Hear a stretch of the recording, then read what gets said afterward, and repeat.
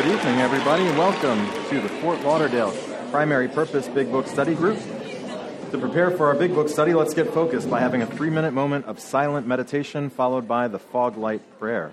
Hi, everybody. I'm a recovered alcoholic. My name is Mike Chase. I'm a recovered alcoholic. My name is Chris. Thanks for joining us tonight. We're going to start the meditation in a minute or so please take a moment to get situated. And to the folks out there in podcast land, we messed up on the sound a little bit last week, so that's why we didn't post it last week. So at this time, let's take a moment to turn your iPhones off, your Droid phones off, anything else that's going to distract others and to keep you disfocused from the group. The coffee area will be closed for this portion of the meeting so as to minimize distractions. Yeah, be a rebel and go get coffee. It's cool.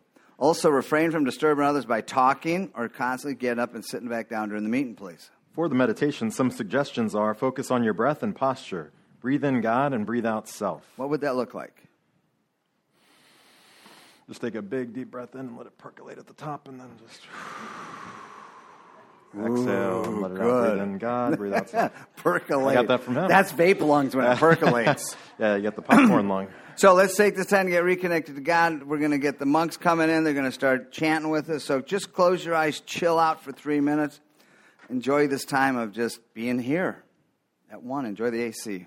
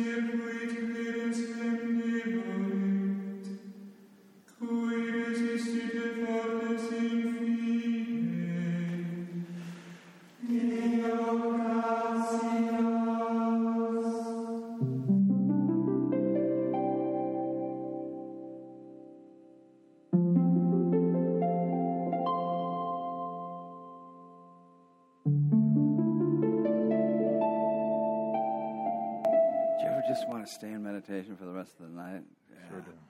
Good night. Let's do the us version of the fog light prayer. God, let your love shine through us like a fog light, so those who are lost, sick, and dying can find your love through us. Amen. So we're going to have Tanisha come up and do our secretary's report. Come on up, Tanisha.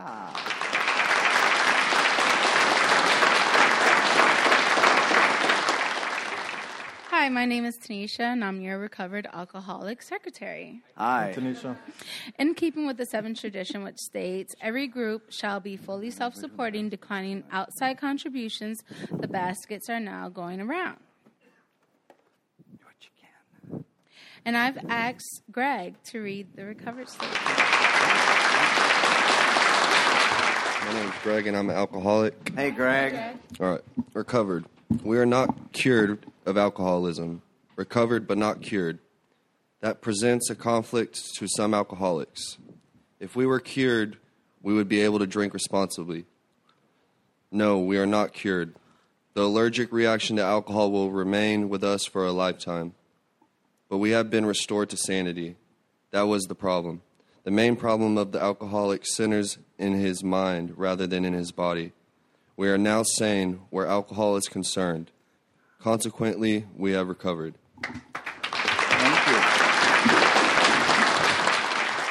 you. We read this notice to explain why many people in this group identify as recovered rather than recovering, and what it exactly means to be a recovered alcoholic. 1940s-style Big Book sponsorship from forward to second edition Alcoholics Anonymous. Of alcoholics who came to AA who really tried, 50% got sober at once and remained that way. 25% sobered up after some relapses. And among the remainder, those who stayed on with AA showed improvement. What we've seen, felt, come to believe, and experienced is that God has not changed over time, and neither should the sacred approach back to his loving arms. The statistics above suggest a 75% success rate. We have CDs, mugs, large print big books, little red books, and big book dictionaries for sale in the back. No one's there to make a deal, but we'll make a deal. Alex is back there. He'll do it for Alex. Ding. We meet every Monday promptly at 7:15, but some of us get here at 5:30 and help set up, and then some of us get here at 6:30-ish, and we fellowship and we get to know each other. Feel free to come early and stay a little late. It's always fun with us. And we ask that you be courteous and ready to begin at the Road to Recovery tune. See you next week.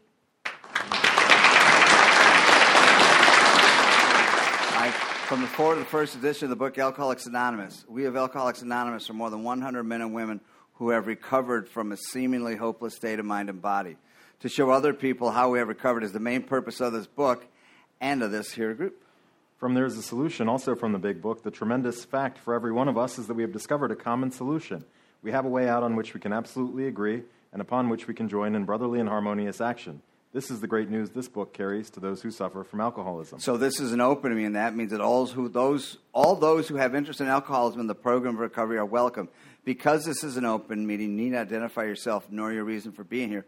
If you don't want to do so, your anonymity will be protected. We ask that you protect ours. And on the topic of anonymity, this meeting is going to be podcast on the World Wide Web, so if you want to disguise your voice or just pass that microphone if you don't want your voice on the internet.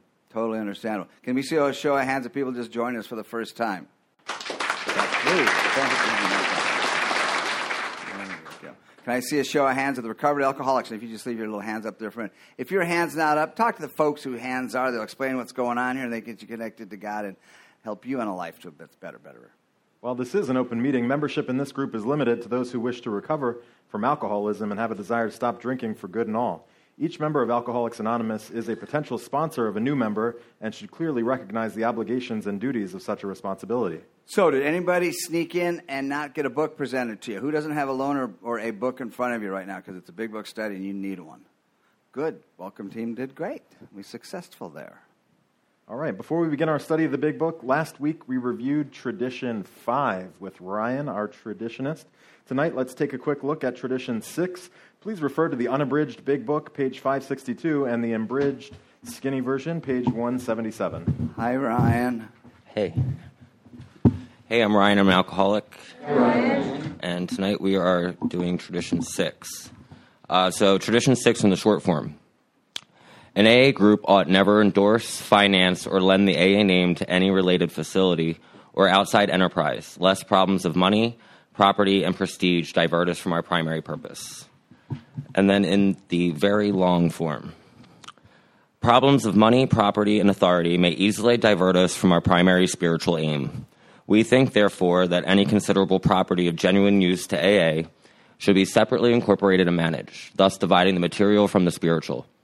An AA group, as such, should never go into business. Secondary aids to AA, such as clubs or hospitals, which require much property or administration, ought to be incorporated and so set apart that, if necessary, they can be freely discarded by the groups.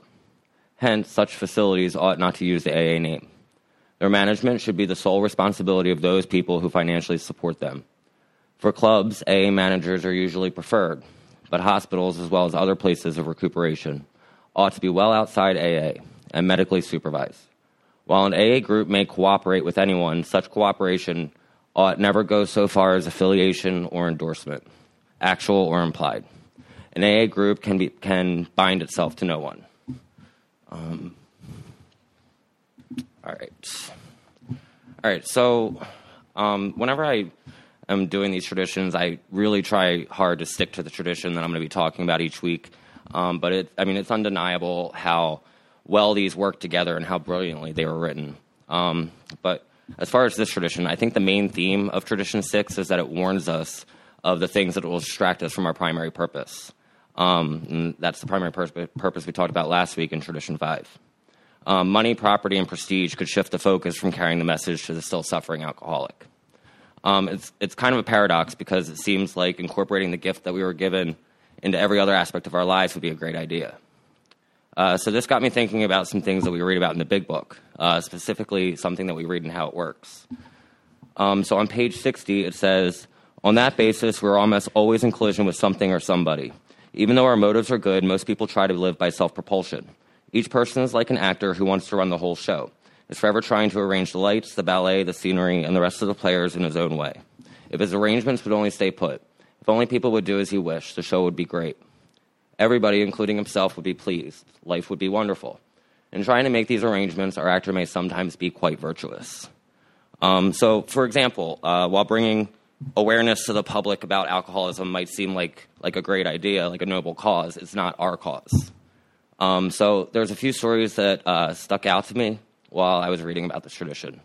And one of them came from the 12 and 12. It talks about how some distilling company wanted to start a campaign on responsible drinking. In one of their meetings, they decided who better to spearhead this campaign than a member of Alcoholics Anonymous. And since the fellowship seemed to have a good reputation in the public eye, this seemed like a great idea. But then there started to be some doubts. Because not only did the company want to hire this AA and have him break his anonymity on the public level, but he would also have to link the name Alcoholics Anonymous to this particular educational project. So now it would appear that AA was backing education through Liquor Trade Association. Another example came from the Grapevine article titled Dangers in Linking AA to Other Projects. And this was written by Bill Wilson in March of 1947. Bill writes that he was asked by some faculty members of Yale University if they could hire an AA specifically to work for the National Committee for the Education on Alcoholism. For this purpose, they wanted the AA member to break his anonymity. Bill figured that if an AA member was qualified to be a better educator in this area, then why not? And he also gave his approval in dropping the anonymity. And at first, the effects seemed great. There was a considerable amount of publicity. There were new members. And the public was being made aware that alcoholism was a sickness and also that there was a solution. But then the confusion set in because the publicity linking the AA name to this particular educational project, the public started to think that AA as a whole was now all about alcohol education. And then later, when AA became linked with a fundraising campaign, even more confusion arose. People who were contributing money to AA were under the impression that they're contributing money to AA, but then friends are telling them that AA does not solicit money. So Bill says later on in this article that while dropping anonymity might have its short-term advantages, it carries with it long-term liabilities. So I think the advice that this tradition is giving us is that as individuals, we're free to practice these principles in any aspect of our lives as long as that we don't use the name of AA to endorse our cause. But as a group, we should just keep it simple and stick to our primary purpose. So that's all I've got. Thank you. Is that Mary Martin they were talking about? National Association of Alcoholism? Okay, cool. That was awesome. Thank you for the time and effort you put into that. That's great. In order for us to stay focused as we study the Big Book, we use the Big Book Study Guide, which is prepared by Krusty Cliff with the aid of Joe and Charlie. Krusty Cliff was the founder of the Primary Purpose Big Book Group of Dallas, which we are sort of a franchise of, even though we can't be a franchise. Right. Spin-off. Spin-off. It's like Wings. A sect. Okay. So we have a faction. Thank you. I don't think that sounds good either. We're anonymous. So tonight we have Jessica to help us read. Please come on up, Jessica. And tonight we're going to start our reading. We're going to start our study in 146. We're going to start our reading on, what do you say, 144 ballparkish. Sounds good. Jessica's going to sit there until we're ready to go. The way this works, after the page is read by Jessica in the front, we're going to ask questions from the podium, starting back at the area we just started.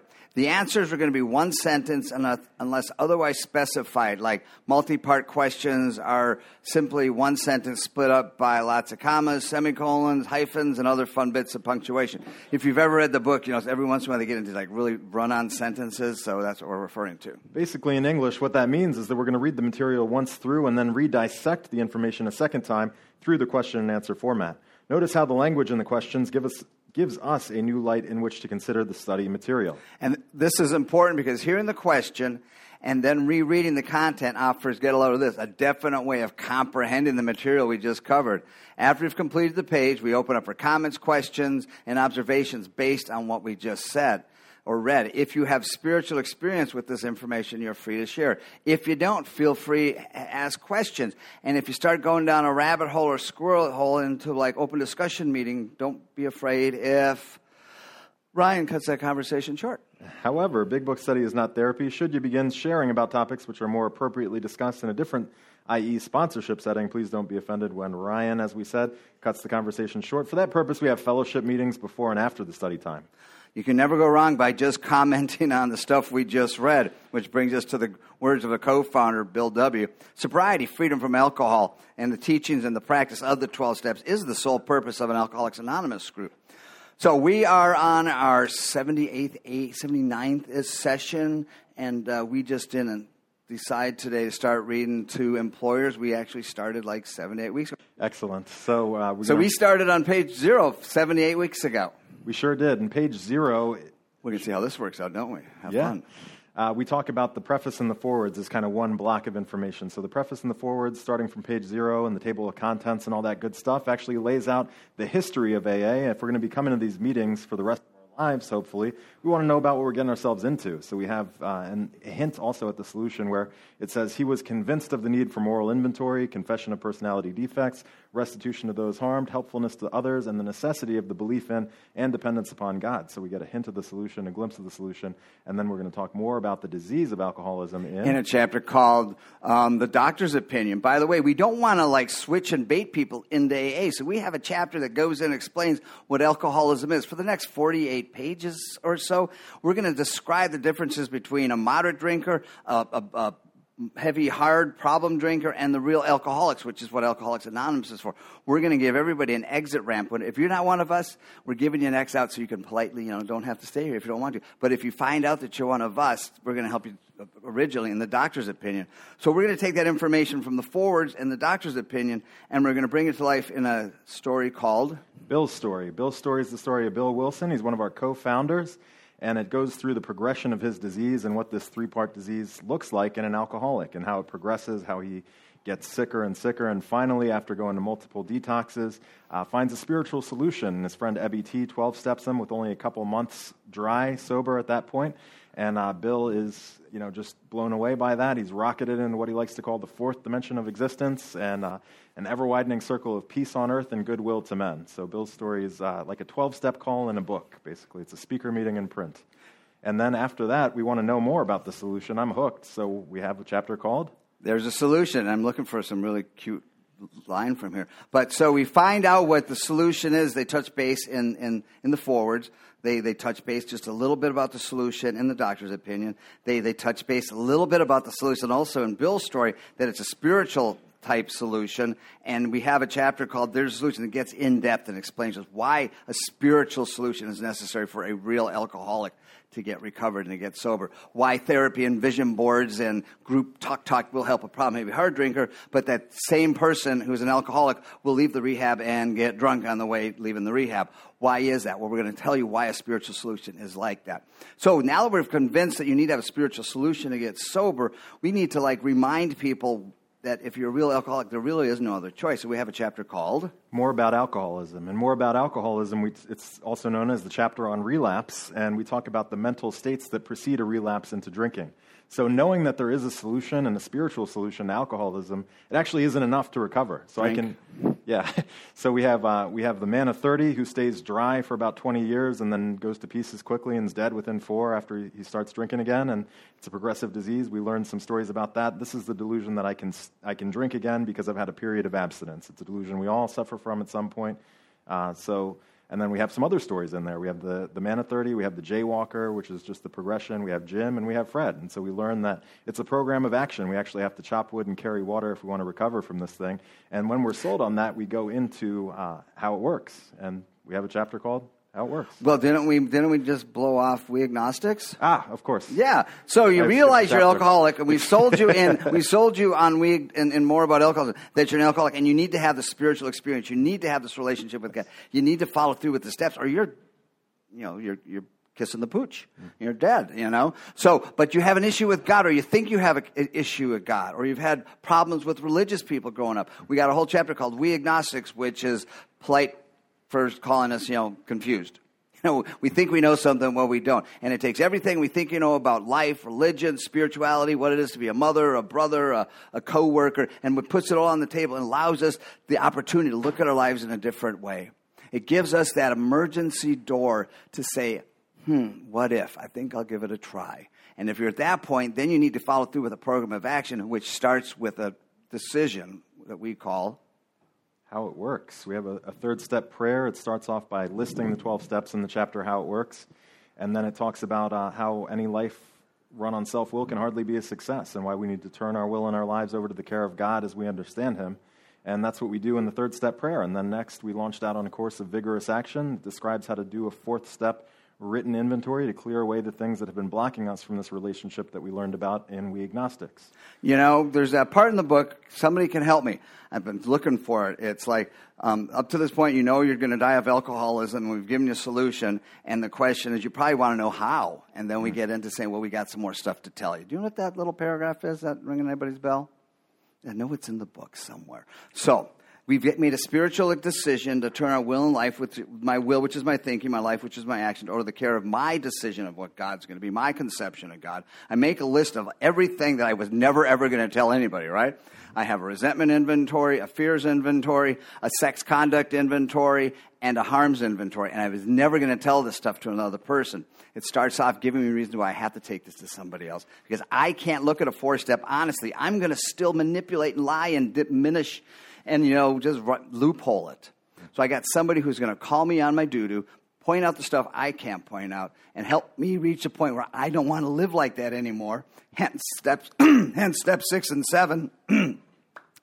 So I'm cool with God, and you're going to pick up because I'm up here choking. And how many steps do we have in the chapter into action?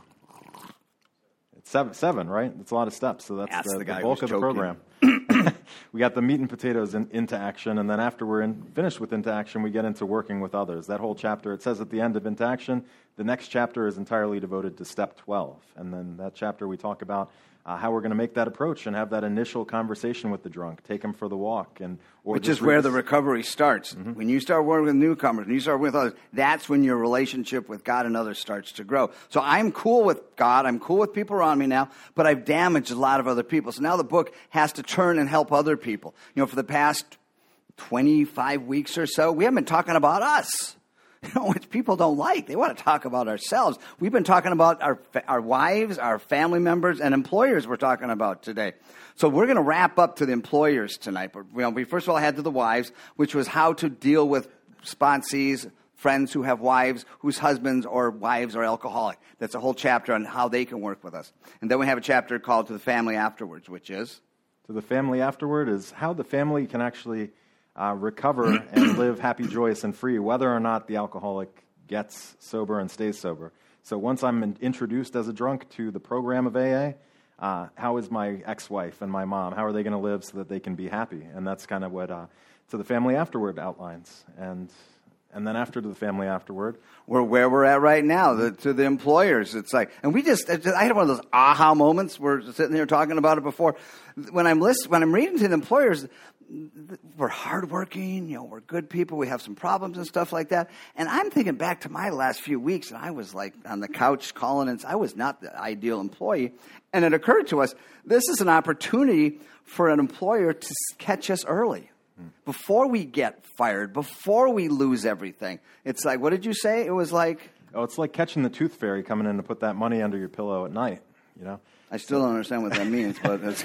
So you're catching me early. If you spot the alcoholic in this chapter when they're still industrious and hardworking people and they can actually get help and get sober, the chapter talks a lot about value. So how do you get the most value out of that alcoholic when they're working for your company? And that's kind of like the tooth fairy putting that money under your pillow for the molar. And that's what my boss did. He finally realized that enough is enough. He's no longer profitable. He's going to end up dead. We must do something about it. He let me bake. He didn't come to me really early and say, you drink too much. You should go to detox or rehab or something. He waited until I was like total cuckoo puffs, and I was ready to do it. He let me bake until I was done, I wasn't put in a position that I really had not interest in. I really wanted the help when it's given to me. So we're going to start reading on page 144. And we're going to read out today, so that's going to be fun. I am looking forward for the next few weeks, though, because we get to start talking about ourselves again, and alcoholics love that. Yeah, we get a vision for you next time. Yeah. So we'll start reading at the middle of page 145. If he speaks of the home situation. Are you there, Jesse? Yeah, and okay. I'll push this down for you so you got a nice loud voice, though. Yeah, I'm Jessica. Well, you got the other thing anyway. Is this on? Yeah. All right, I'm Jessica. I'm a recovered alcoholic. Hey, Jessica. Is it on page 62? This is the how and why of it? What you're 145. Looking for? Is that where that was? Where it says this is the how and why of it? No, there's that one part that says you're probably asking how he gets, and then we say we got more to go into. Oh, okay. It's like we're going to read the rest of the book. So. All right. So if he speaks of his home situation, you can undoubtedly make helpful suggestions. He can talk frankly with you so long as he does not bear does not bear business tales or criticize his associates. With this kind of employee, such an attitude will command undenying loyalty. The greatest enemies of us alcoholics are resentment, jealousy, envy, frustration, and fear. Wherever men are gathered together in a business, there will be rivalries, and arising out of these, a certain amount of office politics. And sometimes we alcoholics have an idea that the people are trying to pull us down. Often this is not so at all, but sometimes our drinking will be used politically. Okay. One instance comes to mind in which the malicious individual will always making friendly little jokes about the alcoholic's drinking exploits. In this way, he was sly, carrying tales. In another case, an alcoholic was sent to a hospital for treatment. Only a few knew of it at first. Within a short time, it was a billboard throughout the entire company. Naturally, this sort of thing decreased the man's chance of recovery. The employer can many times protect the victim from this kind of talk. The employer cannot play favorites, but he can always defend a man from needless provocation and unfair criticism. And this is where we're going to start the reading, where we're going to actually do a study of. So we're going to read out from here. Yeah. So as a class, alcoholics are energetic people. They work hard and they play hard. Your man should be on his mettle to make good. Being somewhat weakened and faced with physical and mental readjustment to a life which knows no alcohol, he may overdo.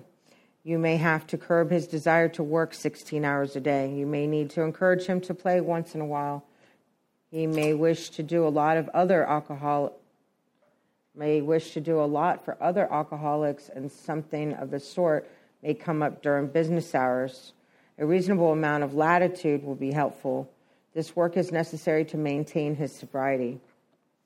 After your man has gone along without drinking for a few months, you may be able to make use of his services with other employees who are giving you an alcoholic runaround, provided, of course, they're willing to have a third party in the picture. An alcoholic who has recovered but holds a relatively unimportant job can talk to a man with a better position. Being on a radical different basis of life, he will never take advantage of the situation. Your man may be trusted. Long experience with alcoholic excuses naturally arouses suspicion. When his wife calls saying he is sick, you might jump to the conclusion he is drunk. If he is and is still trying to recover, we will tell you about it, even if means the loss of his job. For he knows he must be honest if he were to live at all. We will appreciate knowing you are not bothering your herd about him, that you are not suspicious, nor are you trying to run his life, so he will be shielded from temptation to drink. If he is conscientiously following the program of recovery, he can go anywhere your business may call him.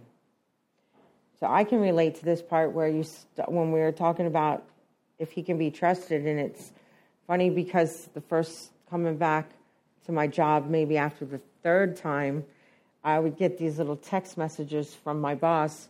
Remember you work tonight. Remember you work tonight. So he was on shaky ground for a while, and that's wild. And then we have a cook there also that suffers from the same disease, and I reach out to him as much as possible, but no one asks me to. But we all know what's going on. And I can relate to a lot about that. Remember how energetic we get when we don't show up to work because we have alcohol poisoning? Some people get hungover, right? I was in this continual stage of end-stage alcohol poisoning. I was hungover, but it was to the point where actually my whole body was just poisoned.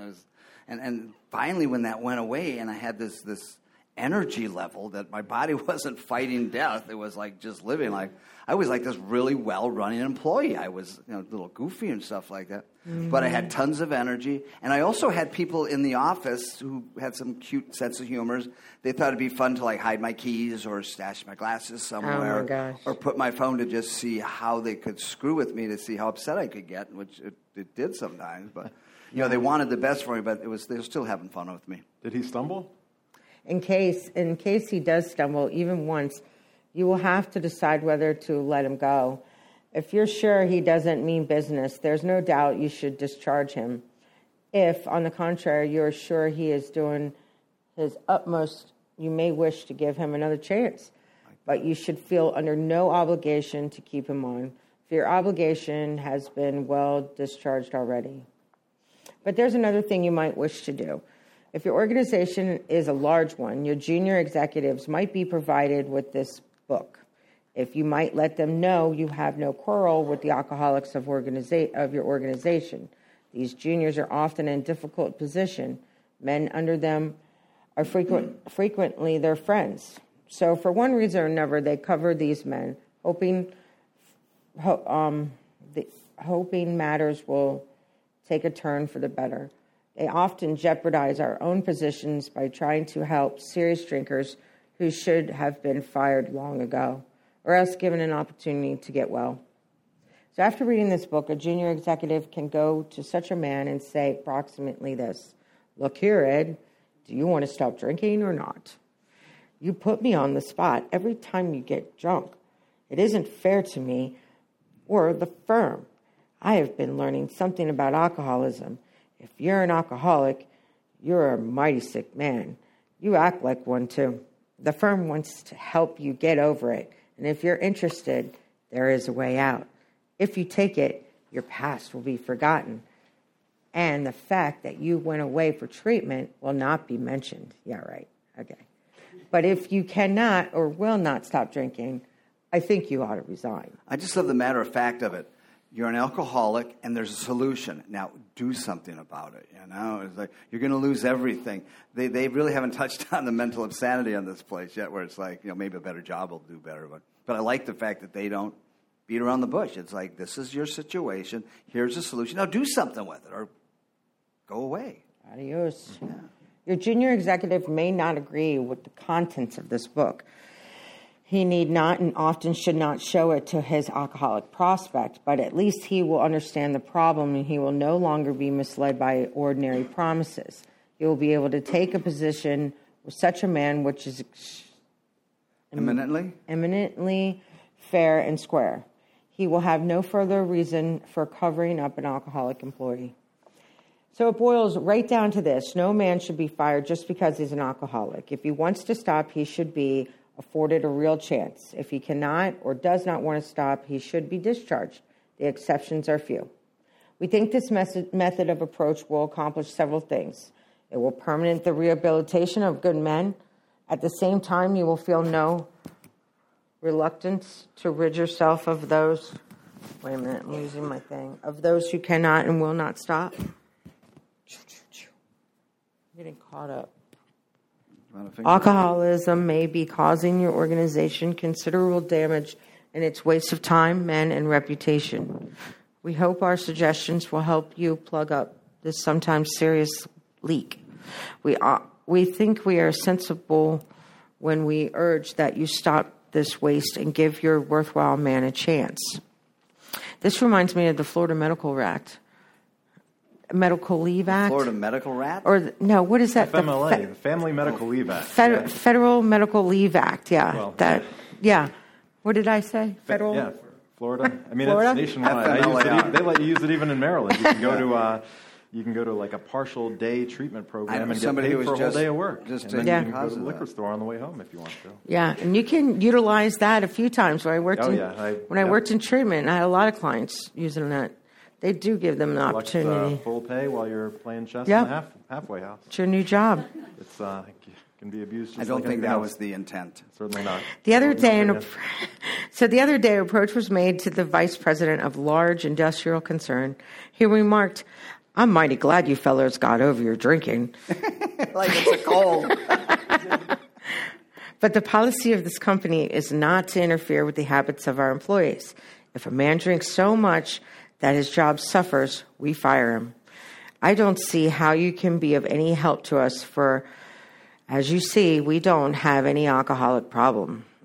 This same company spends millions for research every year. Their cost of production is figured to a fine decimal point. They have recreational facilities. There's a company insurance. There's a real interest, both humanitarian and business, and the well-being of employees. But alcoholism, well, they just don't believe they have it. So, perhaps this is a typical attitude. We who have collectively seen a great deal of business life at least from the alcoholic angle, had to smile at this gentleman's sincere opinion. He might be shocked if he knew how alcoholism is costing his organization a year.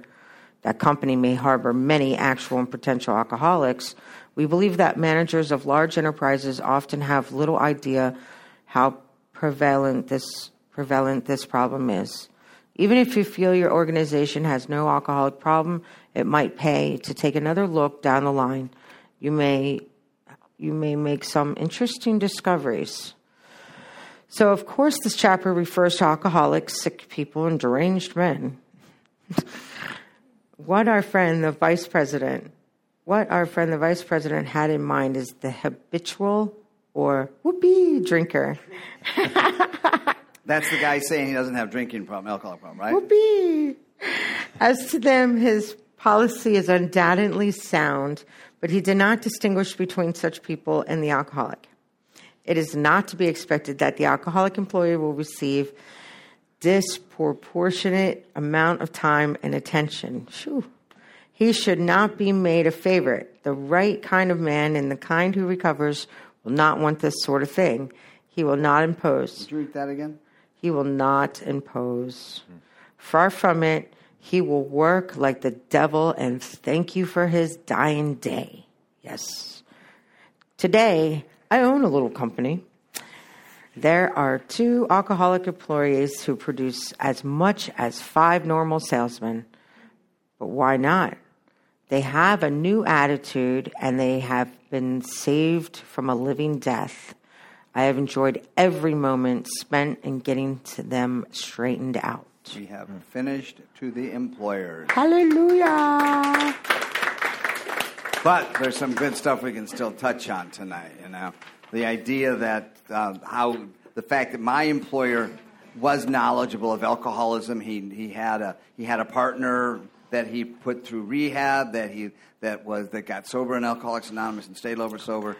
So he knew how to deal with me as an alcoholic. This is the first time around. Back in the 80s when I was working with corporations and real companies that didn't care about my situation and stuff. You know, a lot of times what do we call it when we just didn't show up for work?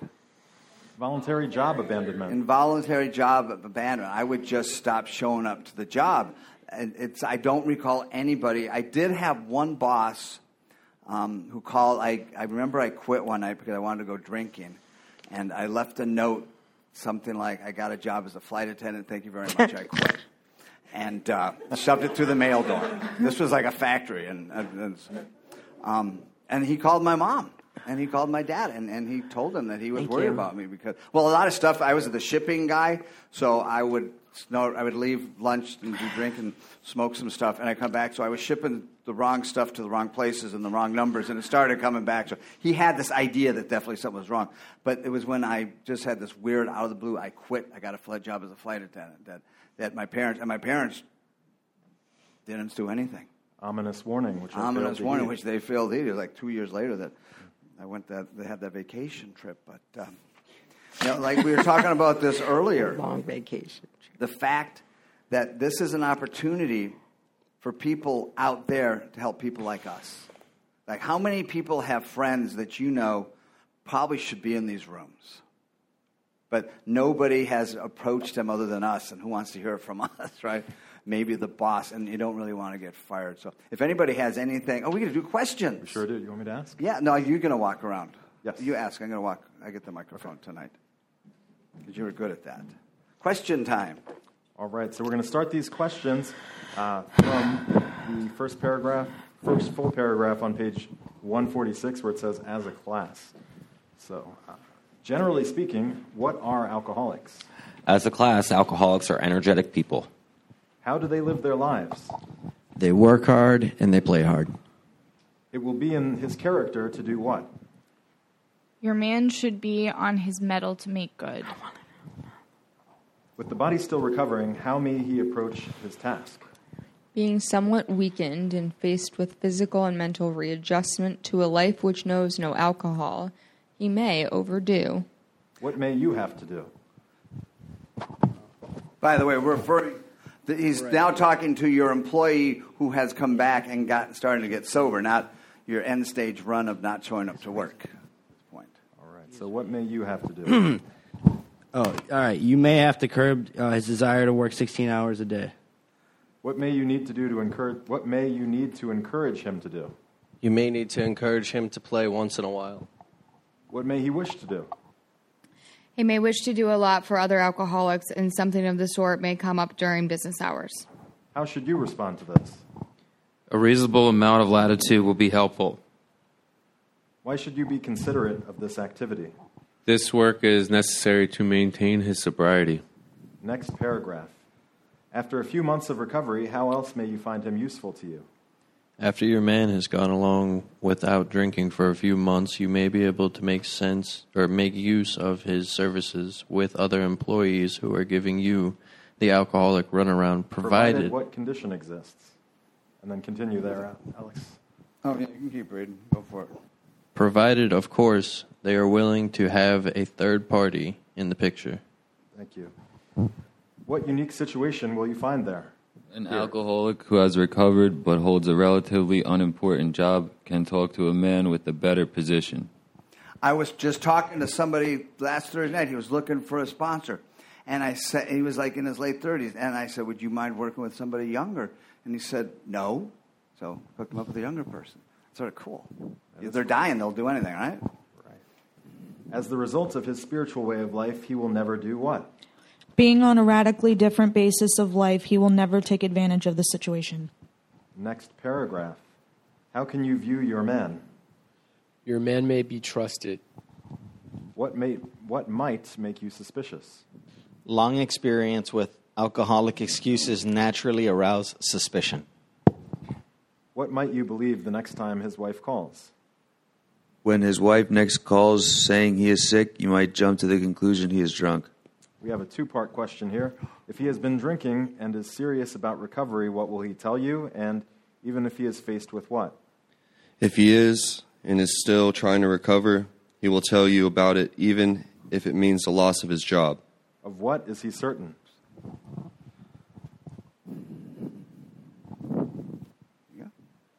Right here? Yeah. For he knows he must be honest if he would live at all. Yeah. What will he appreciate?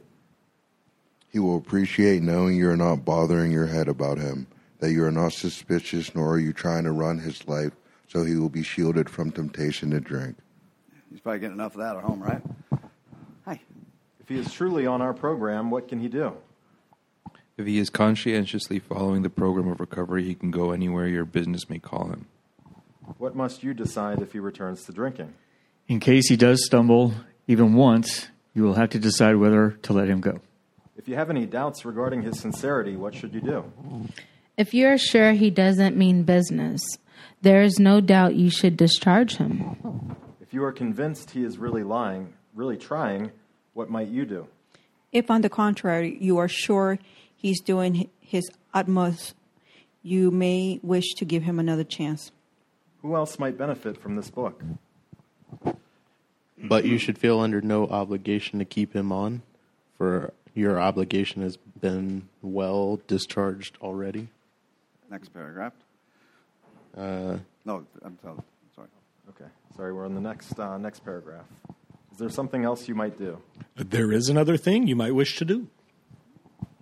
What message do you want to pass along to them? If your organization is a large one, your junior executives might be provided with this book.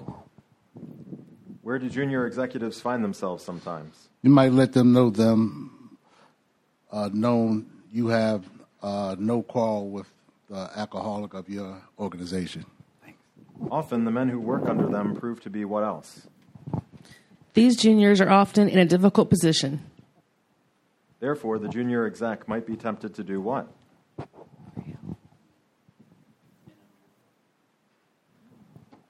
Men under them are frequently their friends. Are we off a tad? Sorry, yeah, we are. Okay, what's that last question again? Let's figure that out. Therefore, the junior exec might be tempted to do what? And what's the answer supposed to be? They often jeopardize their own positions. These juniors are often in a difficult position.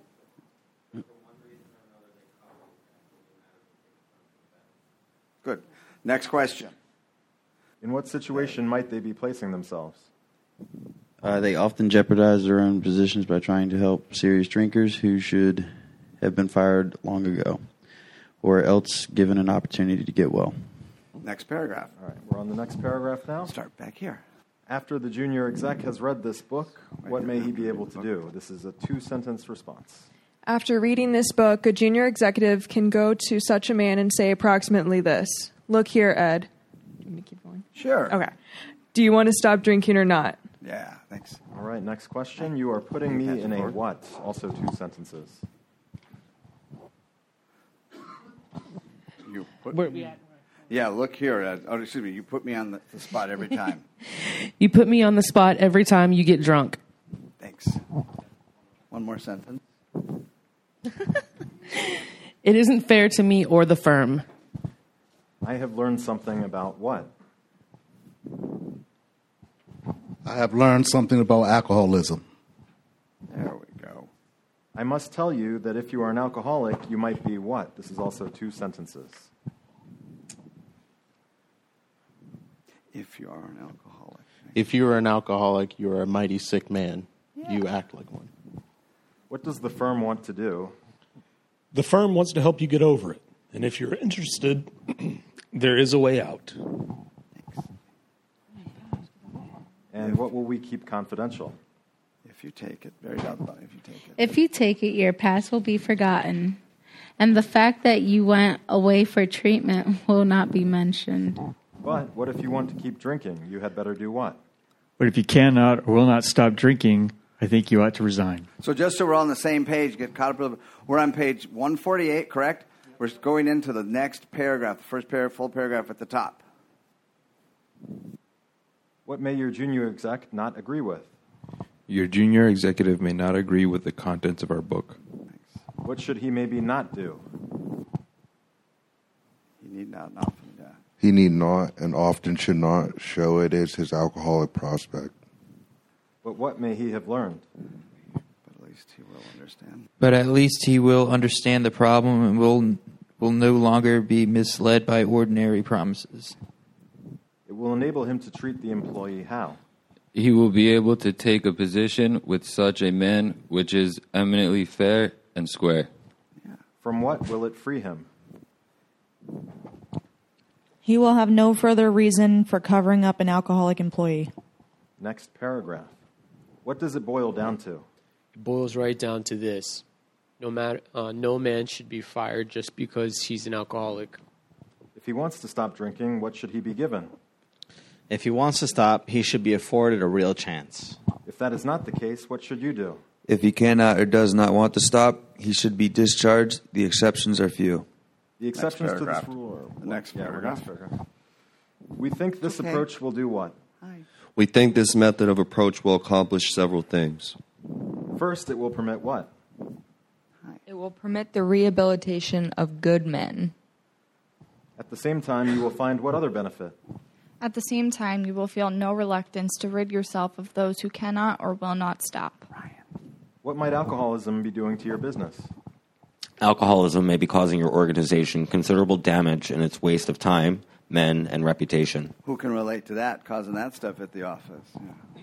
What do we hope our suggestions will do for you? We hope our suggestions will help you plug up this sometimes serious leak.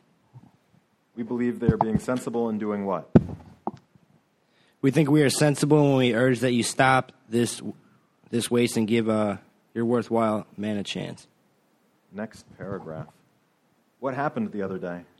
The other day, an approach was made to the vice president of a large industrial concern. All right, the next question is actually 4 sentences. Whoa. Even though the vice president was presented with information which could profit their company greatly, what was his response? He remarked, "I'm mighty glad you fellows got over your drinking, but the policy of this company is not to interfere with the habits of our employees. If a man drinks so much that his job suffers, we fire him. I don't see how you can be of any help to us, for as you see, we don't have any alcoholic problem." Boom. All right, and we have a comment here. Unfortunately, the situation continues today in our so-called enlightened times. On page 20, quote, "Behind them is a world of ignorance and misunderstanding." And we're on page 149. What does his company do with some of its money? This same company spends millions for research every year. Are they concerned with the cost of doing business? Their cost of production is figured to a fine decimal point. What benefits have they provided their employees? 2 sentences. They have recreational facilities. There is company insurance. Do they display real interest in their workers? There is a real interest, both humanitarian and business, in the well-being of employees. Of what do they believe they are free?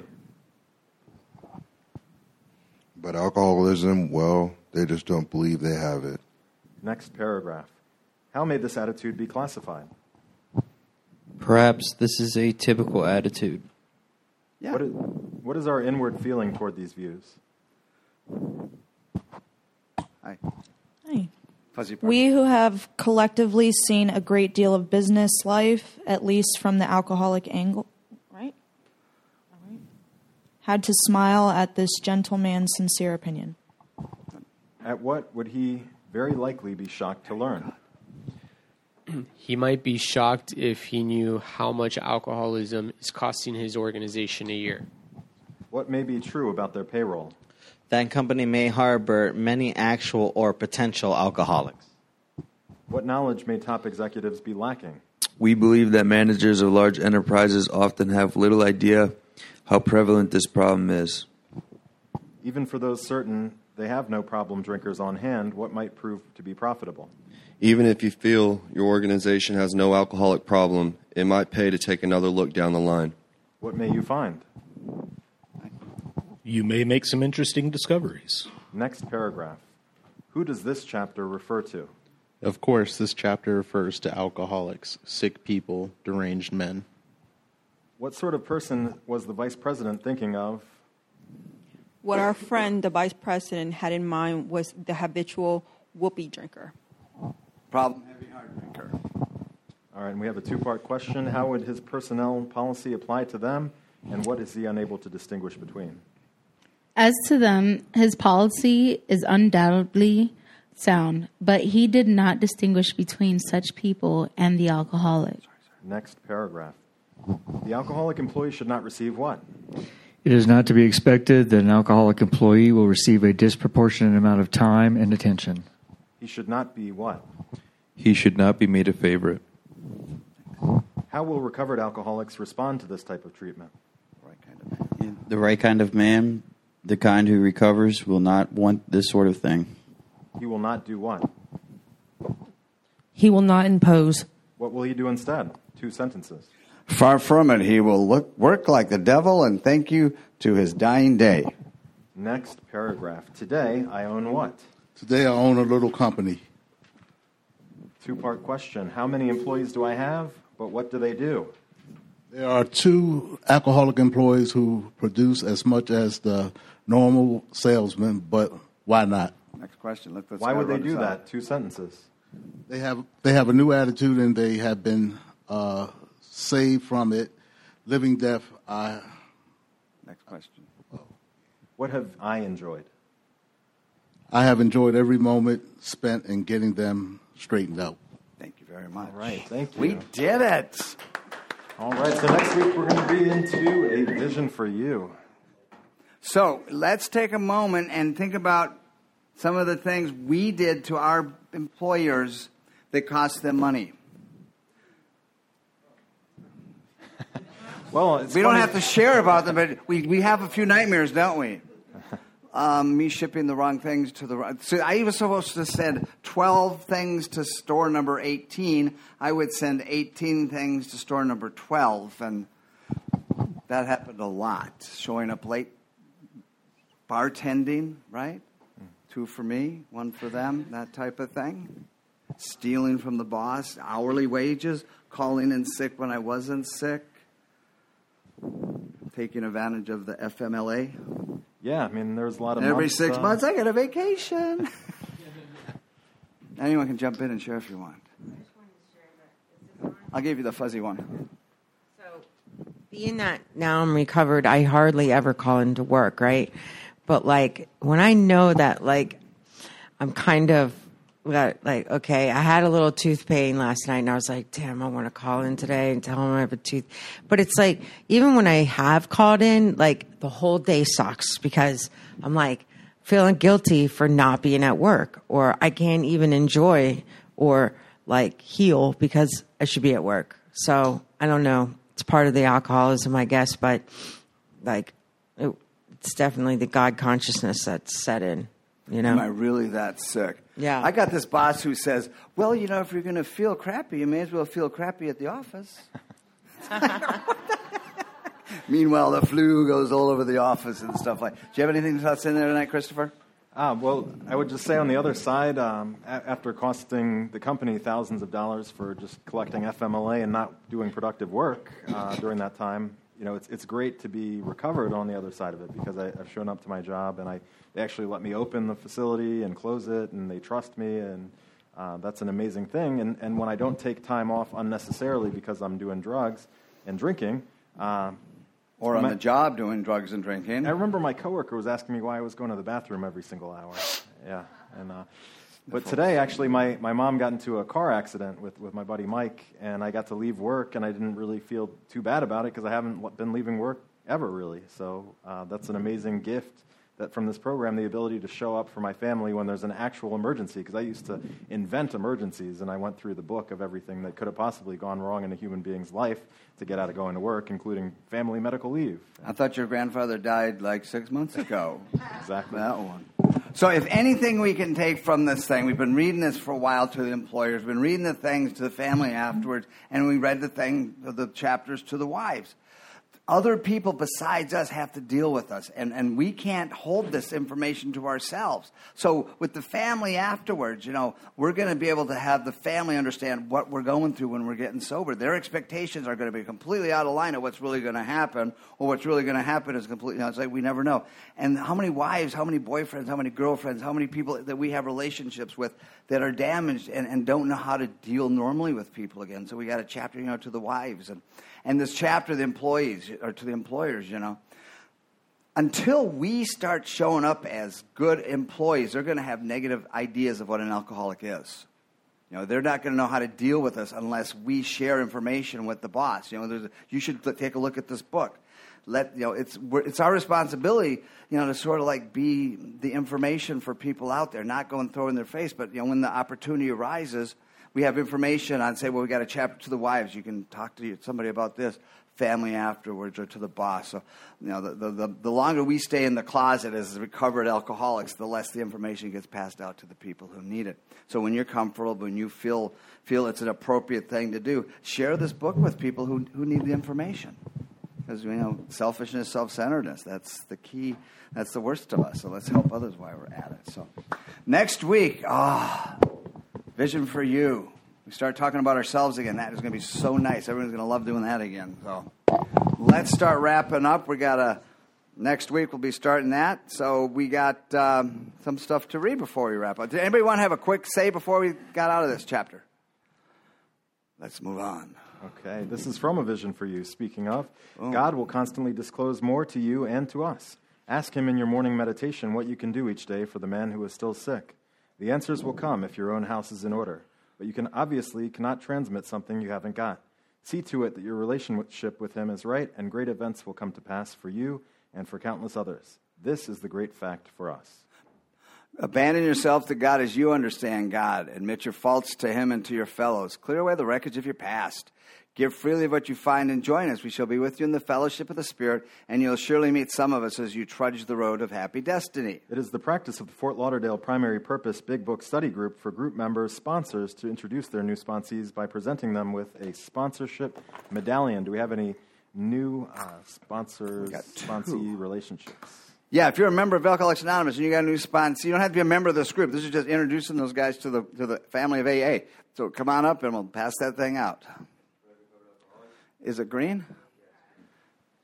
Yes, so I started working with Greg. I met him last week. We did Preface and Forge, Doctor's Opinion. I just want everyone to meet him, get his number, and fellowship with him. Welcome, Greg. Welcome. Glad to have you with the family. Good going, Fred. Is anyone in need of a Big Book sponsor? Raise your hand. A sponsor. Right. Anyone need a sponsor? Anyone shy, you can come up and talk with us after the meeting. And if you'd like to become a member of this group, do you want to read off any of these? No, I'm having fun. All right. If you'd like to become a member of this group, please join us after the meeting to fill out a membership card. Can all home group members please raise your hands? Good. We'll see you guys right after. Help tear down the room, too. By the way, this Thursday, we got Peter M. downstairs in the big room. Did you do that? No. And he's on his third session. Show up at 5:15. Get to know us. Help us set the room up. Shoot the breeze, as he would say. And at 6:30, also show up for just casual fellowship. And then at 7:15, Pete jumps in, and I highly recommend you come. It's a series that will change your life. Thank you for joining us tonight, and we hope to see you next week. Please wait until you're exactly 75 feet away from the doors before you make clouds or smoke cigarettes. All right, let's close the meeting now with the Lord's Prayer. If we ask, who will bring us from shame to grace? Our Father, who art in heaven, hallowed be thy name. Thy kingdom come, thy will be done, on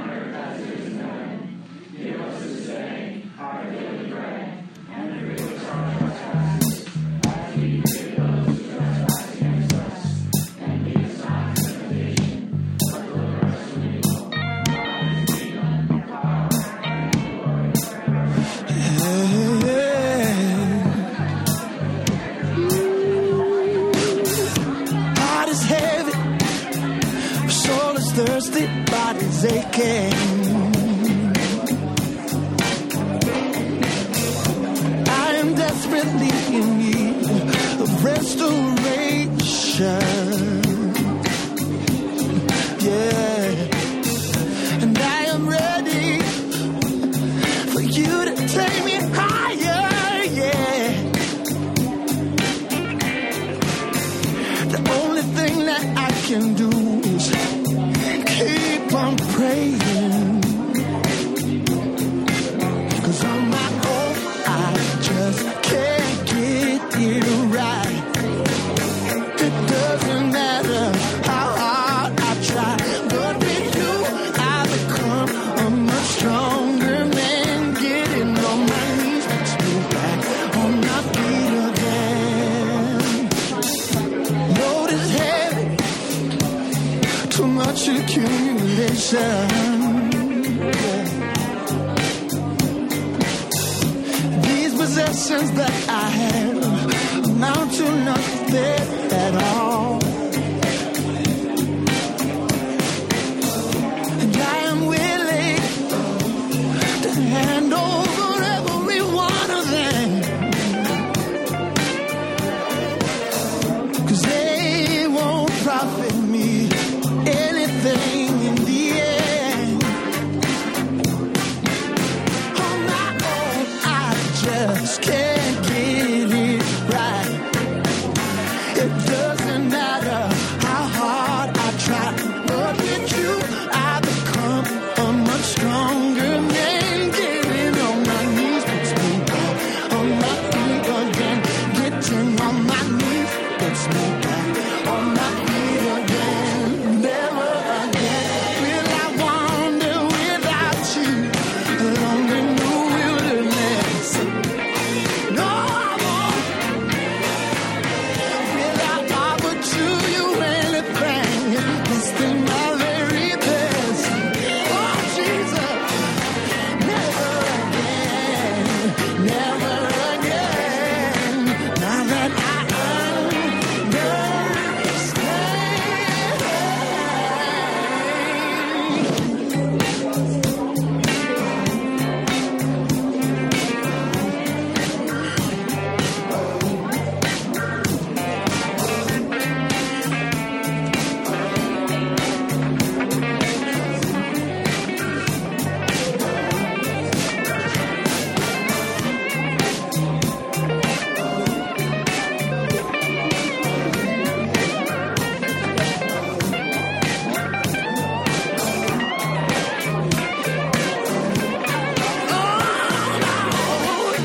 just can't get it right. It doesn't matter how hard I try, but with you I become a much stronger man. Getting on my knees puts me back on my feet again. On my own, I just can't get it right. It doesn't matter how hard I try, but with you I become a much stronger man. Getting on my knees puts me back on my feet again. Getting on my knees puts me back on my feet. Getting on my knees puts me back on my feet again. Yeah, yeah, yeah.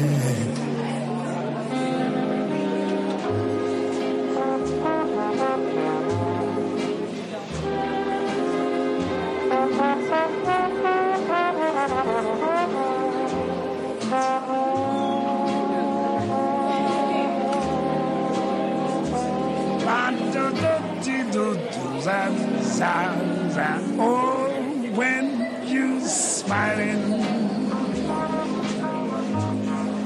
when you smiling, the whole world smiles with you. Yes, when you laughing. When you're laughing, yes, the sun shining through. But when you crying, you bring on the rain. So stop your sighing, baby, and be happy again. Yes, and keep on smiling. Keep on smiling, baby. And I hope the world smiles.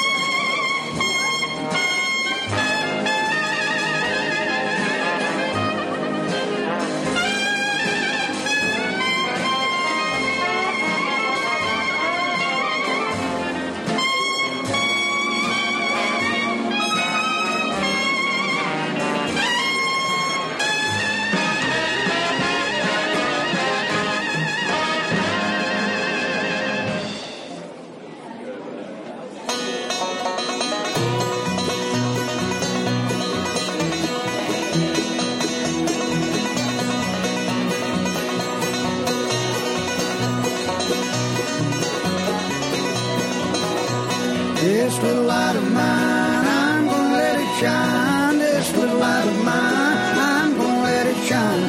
This little light of mine, I'm gonna let it shine. Let it shine, shine, shine, let it shine.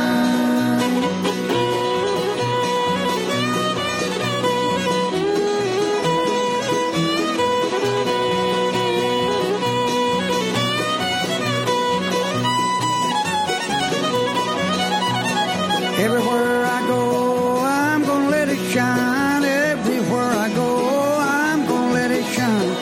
Everywhere I go, I'm gonna let it shine. Let it shine, shine, shine, let it shine. This little light of mine, I'm gonna let it shine. This little light of mine, I'm gonna let it shine. This little light of mine, I'm gonna let it shine. Let it shine, shine, shine, let it shine.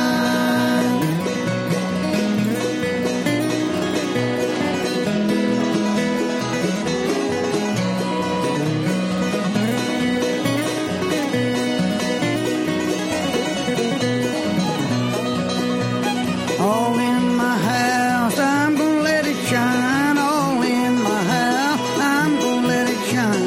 All in my house, I'm gonna let it shine. Let it shine, shine, shine, let it shine. This little light of mine, I'm gonna let it shine. This little light of mine, I'm gonna let it shine. This little light of mine, I'm gonna let it shine. Let it shine, shine, shine, let it shine.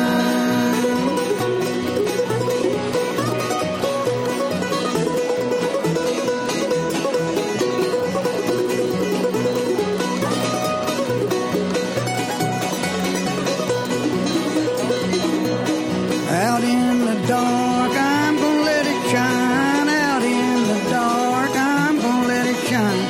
Out in the dark, I'm gonna let it shine. Let it shine, shine, shine, let it shine. This little light of mine, I'm gonna let it shine. This little light of mine, I'm gonna let it shine. This little light of mine, I'm gonna let it shine. Let it shine, shine, shine, let it shine. All right, Michael Chase, here's that song you've been asking me for a million years. I finally pulled it out the corners of my mind, and here you go.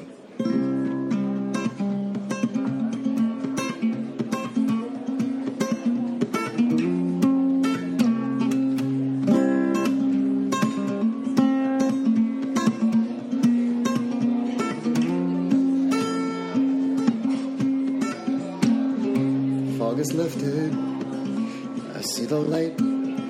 Count my blessings when I go to sleep at night, and I dream now.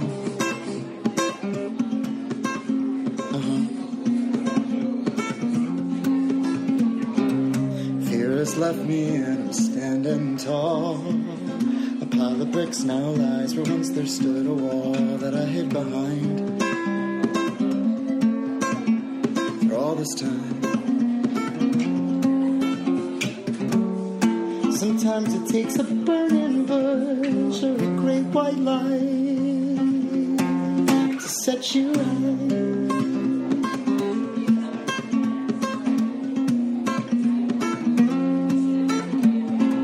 My eyes don't cry now, and I'm out to dry.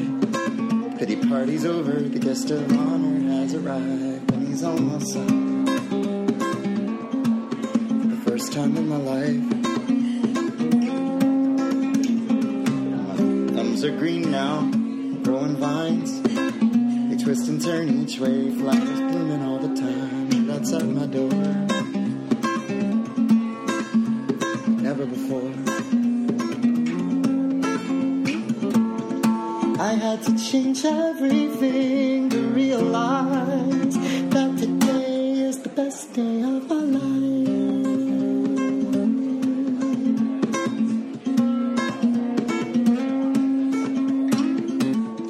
This broken man had traveled far and wide through the great divide, through his own heart, yeah. Well, I have a life today when it give away and it's just about to start.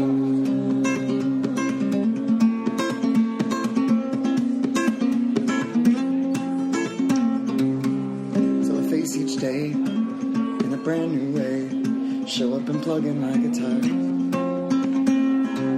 and I play my songs, and people sing along, and stomp their feet and raise their arms. And here in this moment that we share, nothing could compare.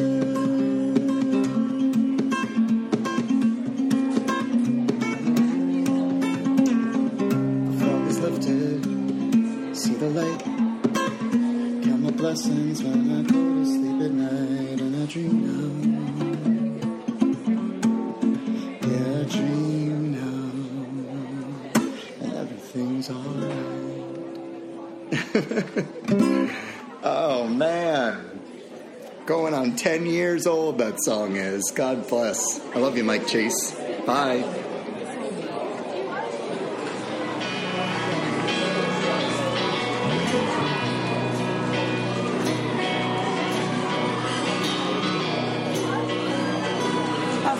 This one, don't you?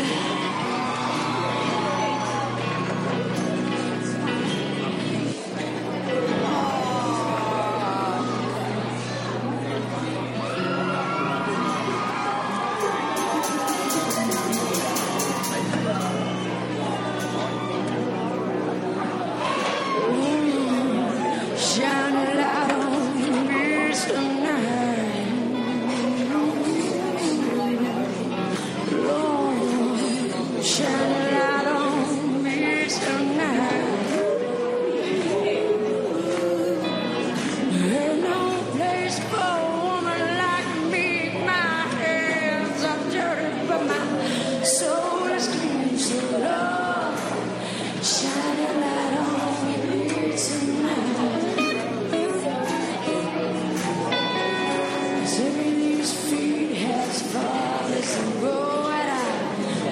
these hands right down to the bone.